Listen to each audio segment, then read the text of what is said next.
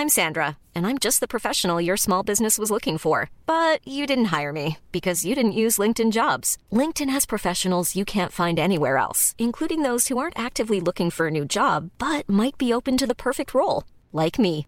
In a given month, over 70% of LinkedIn users don't visit other leading job sites. So if you're not looking on LinkedIn, you'll miss out on great candidates like Sandra. Start hiring professionals like a professional. Post your free job on linkedin.com/people today.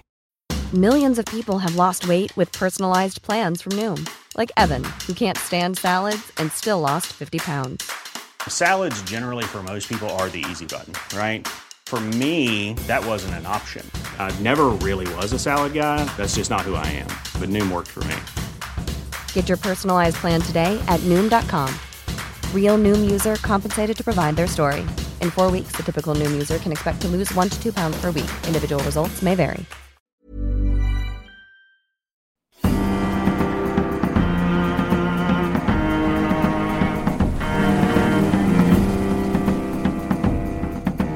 From the Society for Nautical Research, I'm Sam Willis, and this is the Mariner's Mirror podcast, the world's #1 podcast dedicated to all of maritime history. It's the 29th of October. This continues our extracts from the logbook of the whaler Swan of Hull in 1836. She's become trapped in the ice between Western Greenland and Baffin Island. The logbook is held in the archives of the National Maritime Museum in Greenwich. Saturday, 29th October. Northeasterly light winds and fine clear weather during the whole of these 24 hours. The strong breezes we have had lately has made not the least visible alteration in the ice. The thermometer this day has risen to 19 above zero, which feels warm to us after experiencing so great degrees of cold the commencement of this month. Observations in that exact location made today reveal that still no ice has formed. Hello everyone, nice to have you aboard today, and what an episode it is. On Monday I was lucky enough to be invited to a press preview of the new and amazing Turner exhibition at the Tate in London to talk to the curator of the Turner bequest at the Tate, David Blaney Brown. J.M.W. Turner, that's Joseph Mallord William Turner, 1775 to 1851, painted landscapes, history, scenes. He painted them with watercolours, oils. He made prints. He was even an amateur architect. But what we're interested in more than anything else is that he was a painter of ships and the sea. He's one of the greatest of all British artists, and certainly one of the greatest of all maritime artists. Yes, he painted landscapes and all sorts of different subjects, but he painted the sea more than any other subject, from his earliest sketches on which he built his reputation to his latest, most celebrated works. The sea was central to Turner, just as it was to the cultural life of the nation in the first half of the 19th century. Why are we at the Tate? Well, during his lifetime, Turner had a plan to leave the nation 100 finished paintings which he kept in his studio and all over his London house. Imagine that. I've always wondered what he had kept in the downstairs loo. But for various reasons, following a legal challenge to his will, the nation got the entire contents of his studio and his house. That's around 400 paintings, finished and unfinished sketches, studies, experiments, as well as the well-known exhibited pictures. And the Tate got tens of thousands of drawings, watercolours, and about 400 sketchbooks. Now, almost all of this is at the Tate, so if you're interested in Turner and his art of the sea, or more generally the way that ships and the sea were depicted in the late 18th and early 19th centuries, then it is essential that you pay this place a visit. And it's quite appropriate being here in the Tate as well. Turner lived just round the corner, and he died in Chelsea just down the road in 1851. Of course, if you want to see his tomb, you need to go to St Paul's Cathedral, where he's buried almost alongside his great hero, Horatio Nelson. This latest exhibition, based around Turner at the Tate, is called Turner's Modern World, and I'm going to be talking to David about the maritime-themed paintings that feature in the exhibition. We know that Turner was an excellent sailor. That's an actual quote about him from the past, that he was an excellent sailor. But before we begin, is a little quote from a contemporary to leave you in no doubt as to Turner's interest, his abilities, and the way in which he was perceived in the past. This is from Robert Leslie, son of the great artist Charles Robert Leslie. He was a contemporary artist of Turner. They saw each other regularly at Petworth House, seat of George Wyndham, the Earl of Egremont. He was a great patron of the arts, and if you have a weekend free, I would urge you to go to Petworth. This is the quote. The sun had set beyond the trees at the end of the little lake in Petworth Park. At the other end of this lake was a solitary man, pacing to and fro, watching 5 or 6 fishing lines or trimmers that floated outside the water lilies near the bank. There, said my father, is Mr. Turner, the great sea painter.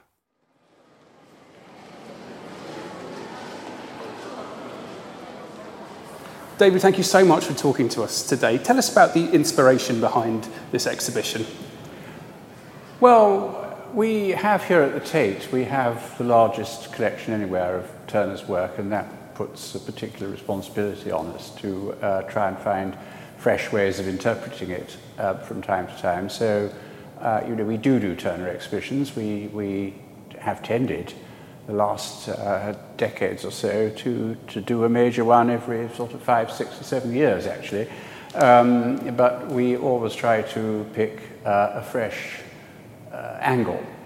And we became aware the last few years that the one thing we'd never done was to do a show that looked across the whole range of Turner's modern and contemporary subjects, which seems extraordinary because he painted so many of them, and many of them are quite well known, and there have been an awful lot written, and many exhibitions done on particular aspects of Turner's sort of interest in modernity, be it his paintings of the sea or paintings of industry, for example. But there's never been, believe it or not, a show that actually looks across the whole spectrum of his modern subjects, and that really brought out the fact that of all artists working at the time, certainly in Britain, he covered the widest range of contemporary subject matter, and not only that, but in the process of doing so, those modern subjects completely changed his style, so he started painting in a new and modern way, and he really, through doing this, almost invented a kind of template for a modern, socially, politically engaged modern artist, and also to some extent helped to invent modern art. So that was really the thinking behind this show. The first painting we look at is called A Disaster at Sea, painted around 1839. And it's enormous. It's easily 2.5 metres wide at the base and 2 metres tall. It's one of Turner's most dramatic canvases on the theme of maritime disaster. And it really is huge. There's a flurry of white, gold and reddish-brown paint and a tangle of bodies, sea spray and wreckage. A single upright line dominates the right centre of the canvas. It's the mast of a ship with a figure clinging to it and waving. It's believed that this was a transport convict ship for female convicts with some children aboard, wrecked off the French coast near Boulogne in 1833. It caused a terrible scandal because the ship's captain refused French help to save the women and children. He claimed he was only authorised to land them in New South Wales. It's an unfinished work. It's of a shipwreck. It's a theme he comes back to time and again. Why was this so relevant to him in his modern world? Well, I mean, shipwrecks interested Turner all his life. I mean, he was fascinated by any subject that was sort of dramatic and terrible, and quite a number of his paintings are about catastrophes of one kind or another. I mean, he seems to have thought that disasters and catastrophes, particularly those in which human life is pitted against natural forces, they seem to have been almost a kind of metaphor for the rapidly changing and to some extent sort of uncontrollably changing times in which he lived. But this one is particularly interesting because it was never exhibited. There is a question about whether it's finished or not. It's certainly more finished than a number of his oil sketches, but it was never exhibited. So was it finished and then he decided not to exhibit it, or was it not exhibited because it was left unfinished? There are those sorts of formal and technical questions that arise about it. But more interesting is the question of whether or not it depicts an actual subject. And that question arises with some of Turner's other shipwrecks. Are they specific ships at specific dates, or were they painted as a kind of synoptic image of maritime disaster?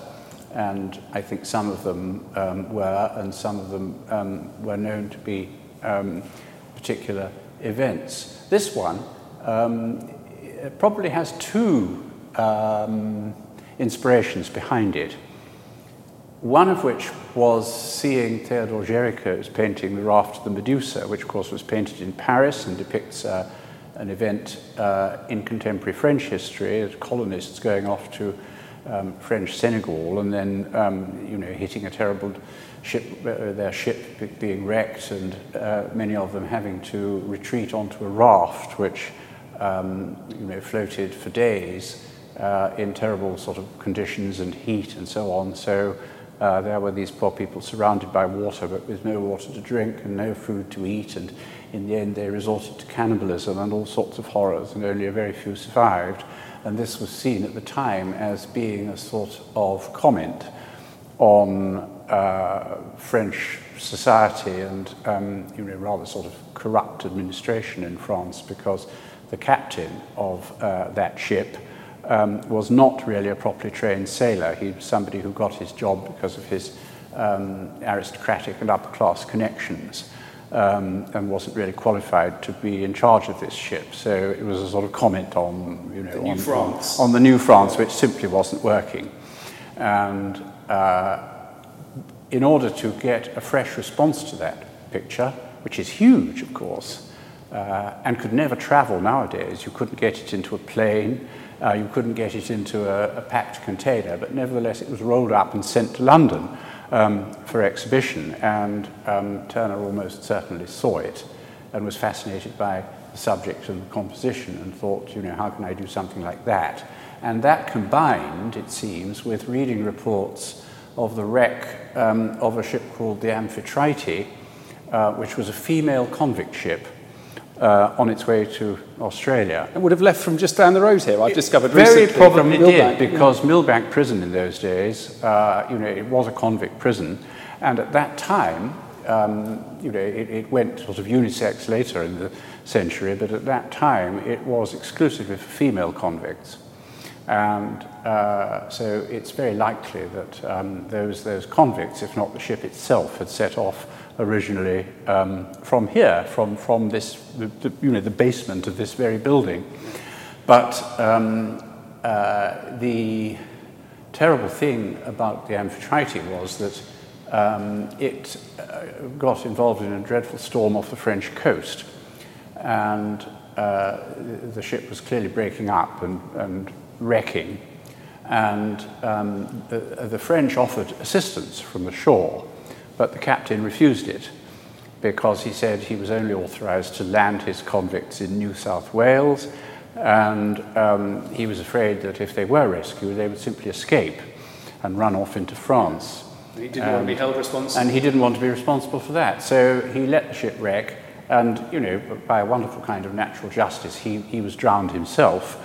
But so were a lot of the women and children. Only a handful of survivors, 3 or 4. I think 3, actually, yes, but not including him, not including the captain. But the cargo, if you can call it that, the passengers, were women and children. And all the figures in this painting are women and children. And So it's not a matter of women and children first, it's women and children not at all. Women and children not at all, Yeah. women and children last, absolutely. So maritime safety was the theme he was certainly interested in. Maritime safety, because that plays into his broader, sort of humanitarian awareness and sympathies, which meant that, he was sympathetic to things like Greek independence from Ottoman Turkey. He was clearly sympathetic to the political reform movement in Britain at the time, prior to the 1832 Reform Act. He was sympathetic to the slavery abolition movement, and there are other works in this room that play to those themes.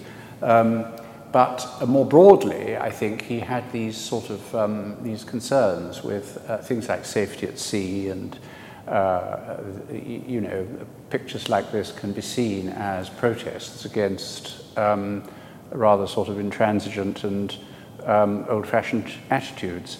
And it's possible that I suppose that, if this is the Amphitrite, and it's an idea, it's a very compelling one, but there's no proof. I mean, Turner never wrote a letter or anything saying, I'm painting the Amphitrite, but we can't find another case of a disaster involving exclusively women victims and their children at that time. So it very probably is. But, did he not exhibit it because somebody said, well, that really is such a sort of, contested subject. It might be better not to draw attention to it in an exhibition.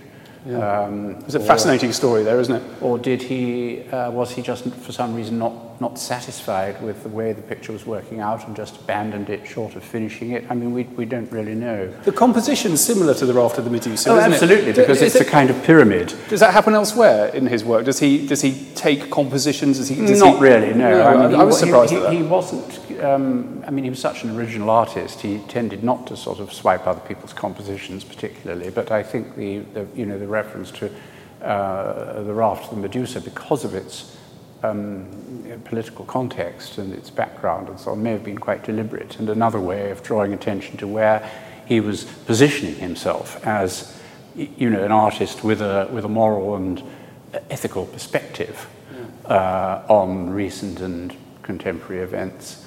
But whatever it is, it's a wonderful thing. I mean, this extraordinary sky, and it used to be called a fire at sea because, some people think there are flames on the right-hand side, and I don't know whether they're flames or flares. The ship may have been sending up flares. Yeah.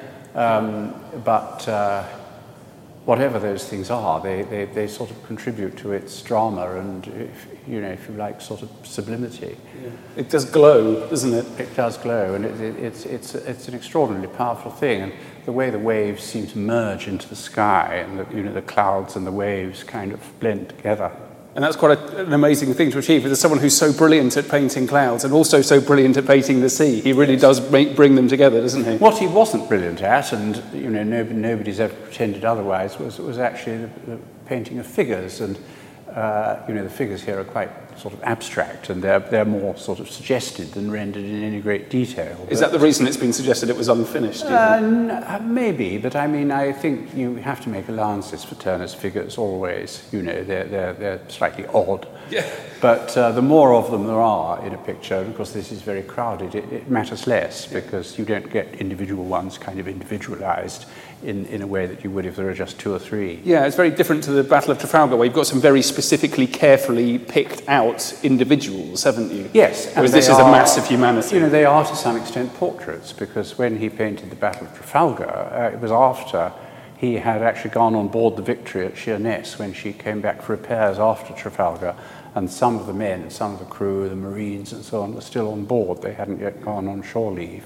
And so he was able to interview them and collect information. And, the little sketchbook that we show here, not that particular page, but there are other pages where there are little sort of sketched portraits of some of the people he met on board, and he identifies them by name, and he says that they have good legs, good teeth, or sort of features like that. I'd like to be remembered for good legs. That kind of something that's never going to happen to me, I'm afraid. But something that kind of shows that he had actually met them. But of course, with this, it's he had to imagine it all. But I think he imagines it kind of through the lens of Jericho. Yeah. And the newspaper reports, because the Amphitrite episode was quite widely reported. Even on a budget, quality is non-negotiable. That's why Quince is the place to score high-end essentials at 50 to 80% less than similar brands. Get your hands on buttery soft cashmere sweaters from just $60, Italian leather jackets, and so much more. And the best part about Quince, they exclusively partner with factories committed to safe, ethical, and responsible manufacturing. Elevate your style without the elevated price tag with Quince. Go to quince.com/upgrade for free shipping and 365-day returns. I'm Sandra, and I'm just the professional your small business was looking for. But you didn't hire me because you didn't use LinkedIn Jobs. LinkedIn has professionals you can't find anywhere else, including those who aren't actively looking for a new job, but might be open to the perfect role, like me.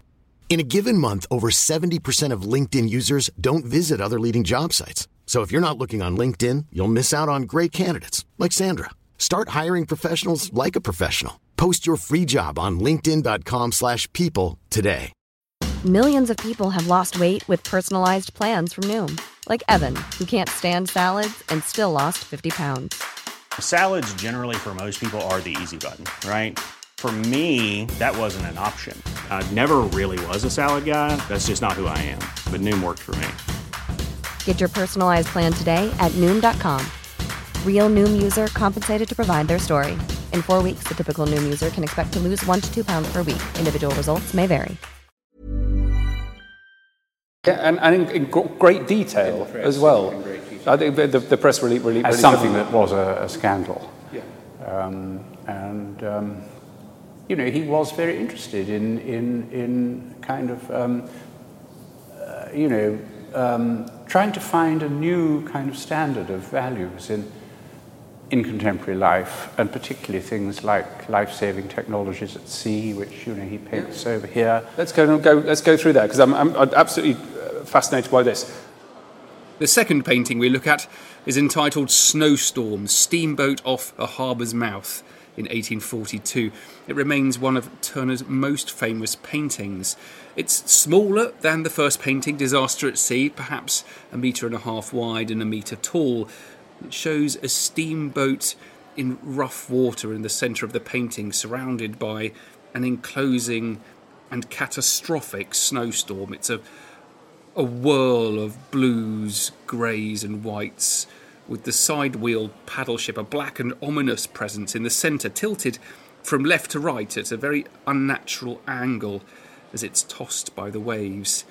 The sea, the clouds, the snow and the rain swirl all around the ship as one. Thank you very much. Fascinating. I could talk to you for 3 days non-stop, I think. Right, let's go through here then. So what have we got? What are we looking at here? We're looking at a steamboat in a snowstorm off a harbour, presumably somewhere on the English coast. Turner says it's off Harwich in the title of the picture, but really who knows. And he says that the author, by which he presumably means himself as the artist, but we'll come back to that because the use of the word author is quite suggestive, because it might imply he's telling a story rather than painting something that actually happened. But he said the author was in this storm the night the Ariel left Harwich. But the trouble is nobody's found any record of a steamboat, and it is a steamboat, of course, operating out of Harwich at the time that would have been necessary for him to produce this picture. In other words, probably in 1839, 40, 41, something like that. There's no record of a steamboat called the Ariel operating out of Harwich. And But he wants to place himself in the story. He wants to place himself in the story, but at the same time, perhaps, give a clue that the story is a fantasy. Because, of course, Ariel was a water sprite. And in Shakespeare's Tempest, Ariel promises to engender within the play something rich and strange, which is perhaps what Turner's sort of offering up here. It's certainly a rich and strange painting. It's magnificent, isn't it? So here he is fascinated with modern technology as well as the natural world, all kind of combined. The other thing he claimed about this picture was that not only had he been on the boat during this storm, but that he'd had himself tied to the mast to witness it. And he says, I did not expect to survive, but, if I did, I would have come back and painted it. The trouble is, there are lots of stories about painters being tied to masts in storms and then coming back to paint them afterwards. They go right back to Dutch 17th century painters, to Claude Joseph Vernet in 18th century France. And I love that. So, I think one has to take all this with not one, but several quite big pinches of salt. Yeah, but if ever there was a painting created by someone who might have been tied to a mast, then this is pretty much it, isn't it? It's one of those stories that if it's not true, you want it to be true. Absolutely. And what's so fascinating is that in the title, it kind of juxtaposes very precise sort of maritime technological terms, like, going by the lead, in shallow water, going by the lead. Let's just read this title now. So it's Snowstorm, steamboat off a harbour's mouth, making signals in shallow water and going by the lead.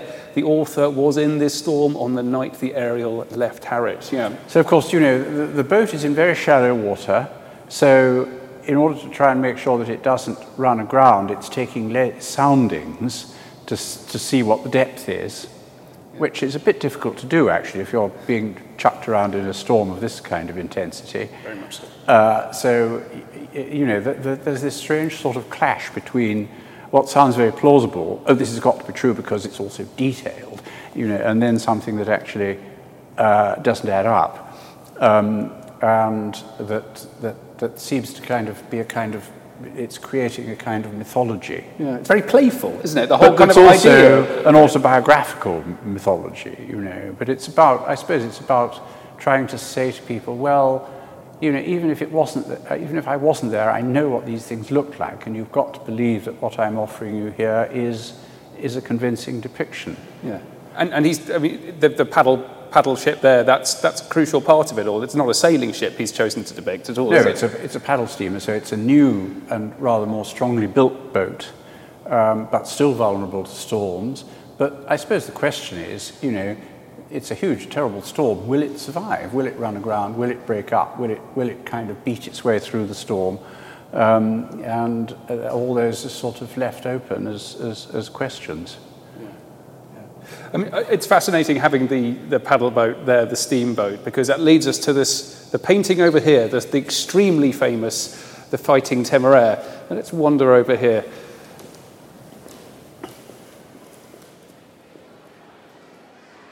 The third painting we're looking at is Turner's The Fighting Temeraire. It's very difficult to do this painting justice in a few words, so here's a contemporary description. This is from William Thackeray, one of the most talented and influential authors and critics of his time. The old Temeraire is dragged to her last home by a little spiteful, diabolical steamer. A mighty red sun amidst a host of flaring clouds sinks to rest on one side of the picture and illuminates a river that seems interminable and a countless navy that fades away into such a wonderful distance as never was painted before. The little demon of a steamer is belching out a volume. Why do I say a volume? Not 100 volumes could express it. Of foul, lurid, red-hot, malignant smoke paddling furiously and lashing up the water around it. While behind it, a cold grey moon looking down on it, slow, sad and majestic, follows the brave old ship, with death, as it were, written upon her. And this, also says so much about Turner's interest in modern technology, the modern maritime technology as well, with that, what I think is a beautifully depicted paddle ship towing the Temeraire. But it isn't, because the engine's in the wrong place, the funnel's in the wrong place.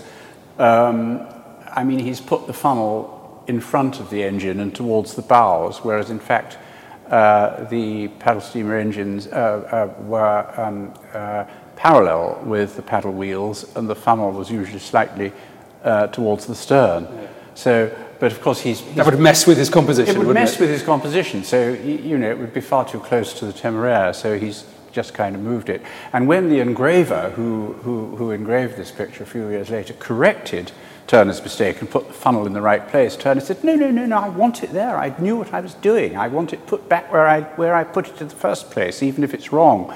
Yeah. And so, yeah, he's, I mean, it's an imaginative work of art. He probably never witnessed this. People used to think he did, but I think now we think he didn't, but that he read about it in the newspapers and thought, well, again, I mean, I wasn't there, but I ought to have been. Yeah. And this is just the kind of thing I ought to paint. And it's his view of the modern technology. He was not against it necessarily. He was sort of supportive of these new steam engines and all of this new industrial revolution technology. Well, he certainly used steamboats all the time, and he went across to the continent on them. He went down backwards and forwards to Margate and the south coast on them. I mean, he loved the speed. That you could get to where you were going in a matter of hours rather than days, and the fact that they kind of democratized travel was something that's very much sort of plays into his way of thinking about the world, I think. That's interesting. But at the same time, in terms of being accessible to everyone. Yes, accessible. Yeah, absolutely.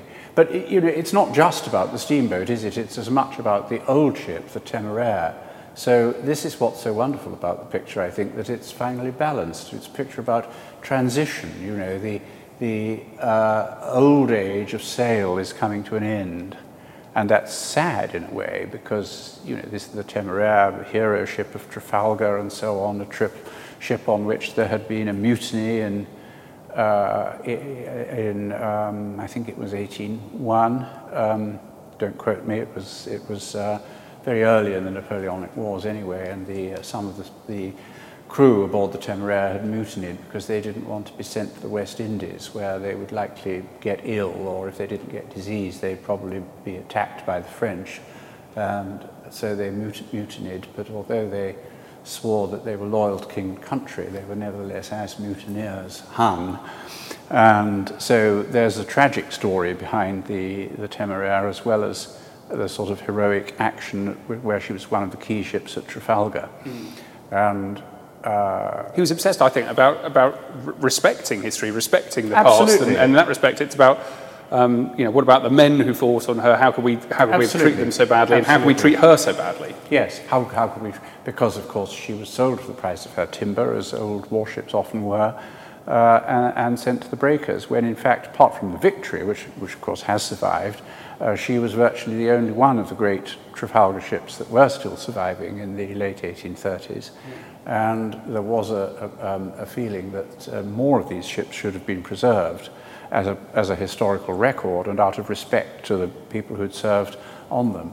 But for the Navy, it was all about the money, and they just wanted the wood sold off, the timber sold off, and to plough the money back into commissioning new ships. So this is about the past and the future, and that, of course, is, it plays out in the moon coming up, the sun setting.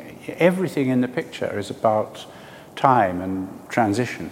Yeah. And it brings us up to this wonderful sketch here, just to the right of the Temeraire. So just hanging to the right of the Fighting Temeraire, we have the it's a sketch, the steamer and lightship, a study for the Fighting Temeraire. I've never seen this before. And well, I mean, you probably wouldn't have done unless you would have happened to go and see an exhibition at the historic dockyard in Chatham about 3-4 years ago now, for which we restored this, because it used to be written off as a complete wreck. It was full of mould, it had holes in it, it was filthy, and thought to be unexhibitable. But we thought, well, let's have a go at seeing if we can restore it for display, and this is the result. I mean, it's unfinished, obviously, It's not in perfect condition, but it's perfectly legible. Yeah. But and we know it's Turner's sketch for the Temeraire because he wrote on the back of it. Yes. If you flip it round, you can see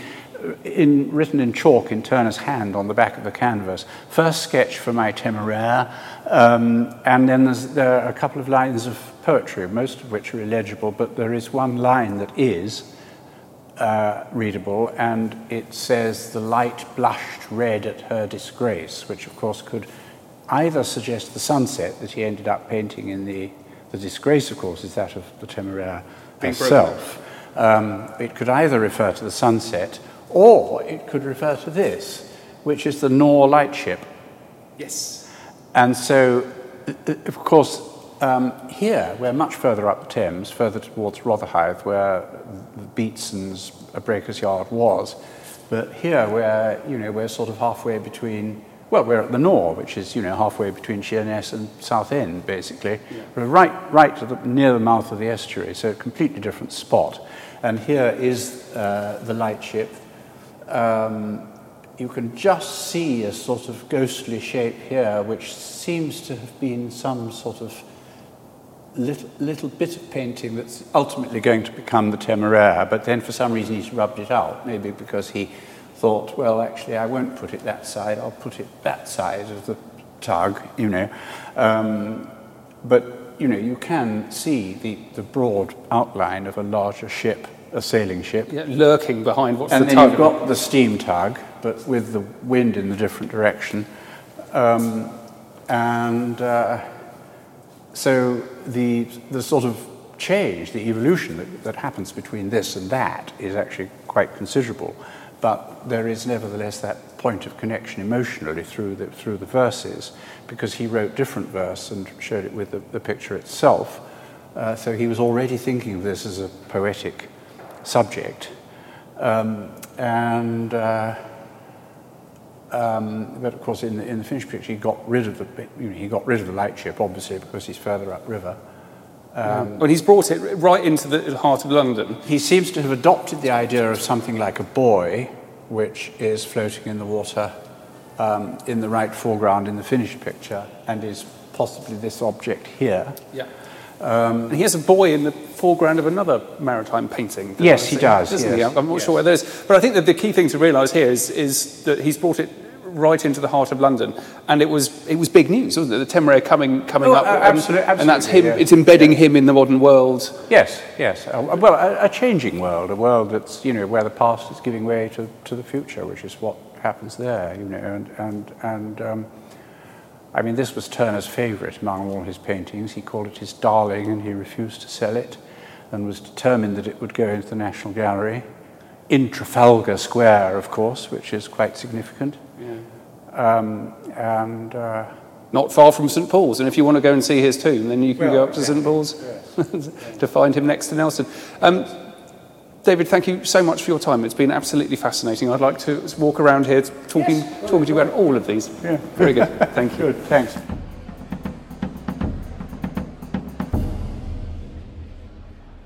Before we leave you, we have some important news. The November edition of the Mariner's Mirror Journal is out with its usual mixture of fascinating articles relating to naval and maritime history. It's been published since 1911. It's recognised as the world's leading journal of naval and maritime history. The content of the Mariner's Mirror includes research into matters relating to seafaring and shipbuilding among all nations.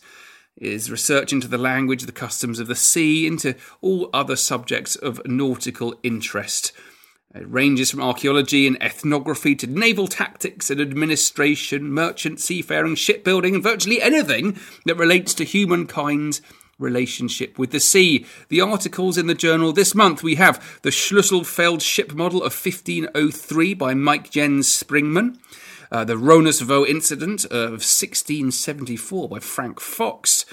The Royal Navy's difficulties with implementing iron water tanks about 1815 to 1840 by Andy Plumley. Thomas Cave Childs, pioneer chaplain to female emigrants and the missions to seamen by Robert W. H. Miller. And finally, we do not want to be too hard on the Norwegians. Sterling balances and rebuilding the Norwegian merchant fleet 1945 to 1950 by Hugh Murphy. There's also all sorts of documents, notes and a great number of book reviews. If this sounds just like what you've been waiting for, then please join the Society for Nautical Research at snr.org.uk. You don't just get access to this volume, you get access to all of the volumes. It's all online, going back well over a century. We've got tons of fab material coming your way soon on this podcast as well. If you want to know what's happening on a day-to-day basis, follow our excursions into the great modern world of the maritime past, please follow us on our Facebook page where we're logged on as the Society for Nautical Research, or on Twitter in our abbreviated name of @NauticalHistory. Well, that's it for now, guys. Safe travels, everyone, and thanks for listening.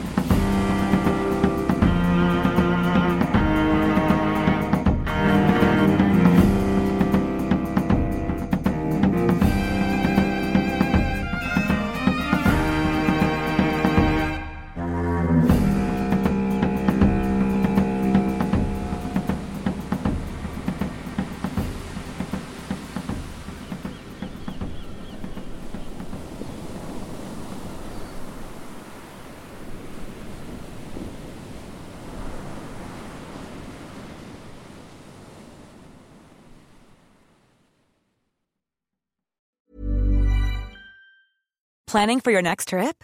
Elevate your travel style with Quince. Quince has all the jet-setting essentials you'll want for your next getaway, like European linen, premium luggage options, buttery soft Italian leather bags, and so much more. And is all priced at 50 to 80% less than similar brands.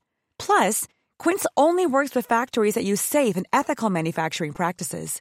Pack your bags with high-quality essentials you'll be wearing for vacations to come with Quince. Go to quince.com/pack for free shipping and 365-day returns. Confidence starts with loving who you are. And when your skin feels nourished and glows on the outside, you naturally radiate confidence from the inside. Give your skin a glow up with Osea's clinically proven Mega Moisture Duo. This ultra-hydrating body care features two of Osea's best sellers, Undaria Algae Body Oil and Undaria Collagen Body Lotion. These seaweed-powered heroes use skincare-level ingredients normally reserved for your face for results you can see and confidence you can feel. Osea has been making clean, clinically proven seaweed-infused face and body care products for over 28 years. This luxurious skincare is vegan, cruelty-free, and climate-neutral certified, so you never have to choose between your values and your best skin. Glow from the inside out. Get 10% off your first order with code GLOW at OseaMalibu.com. That's OSEA Malibu.com, code GLOW.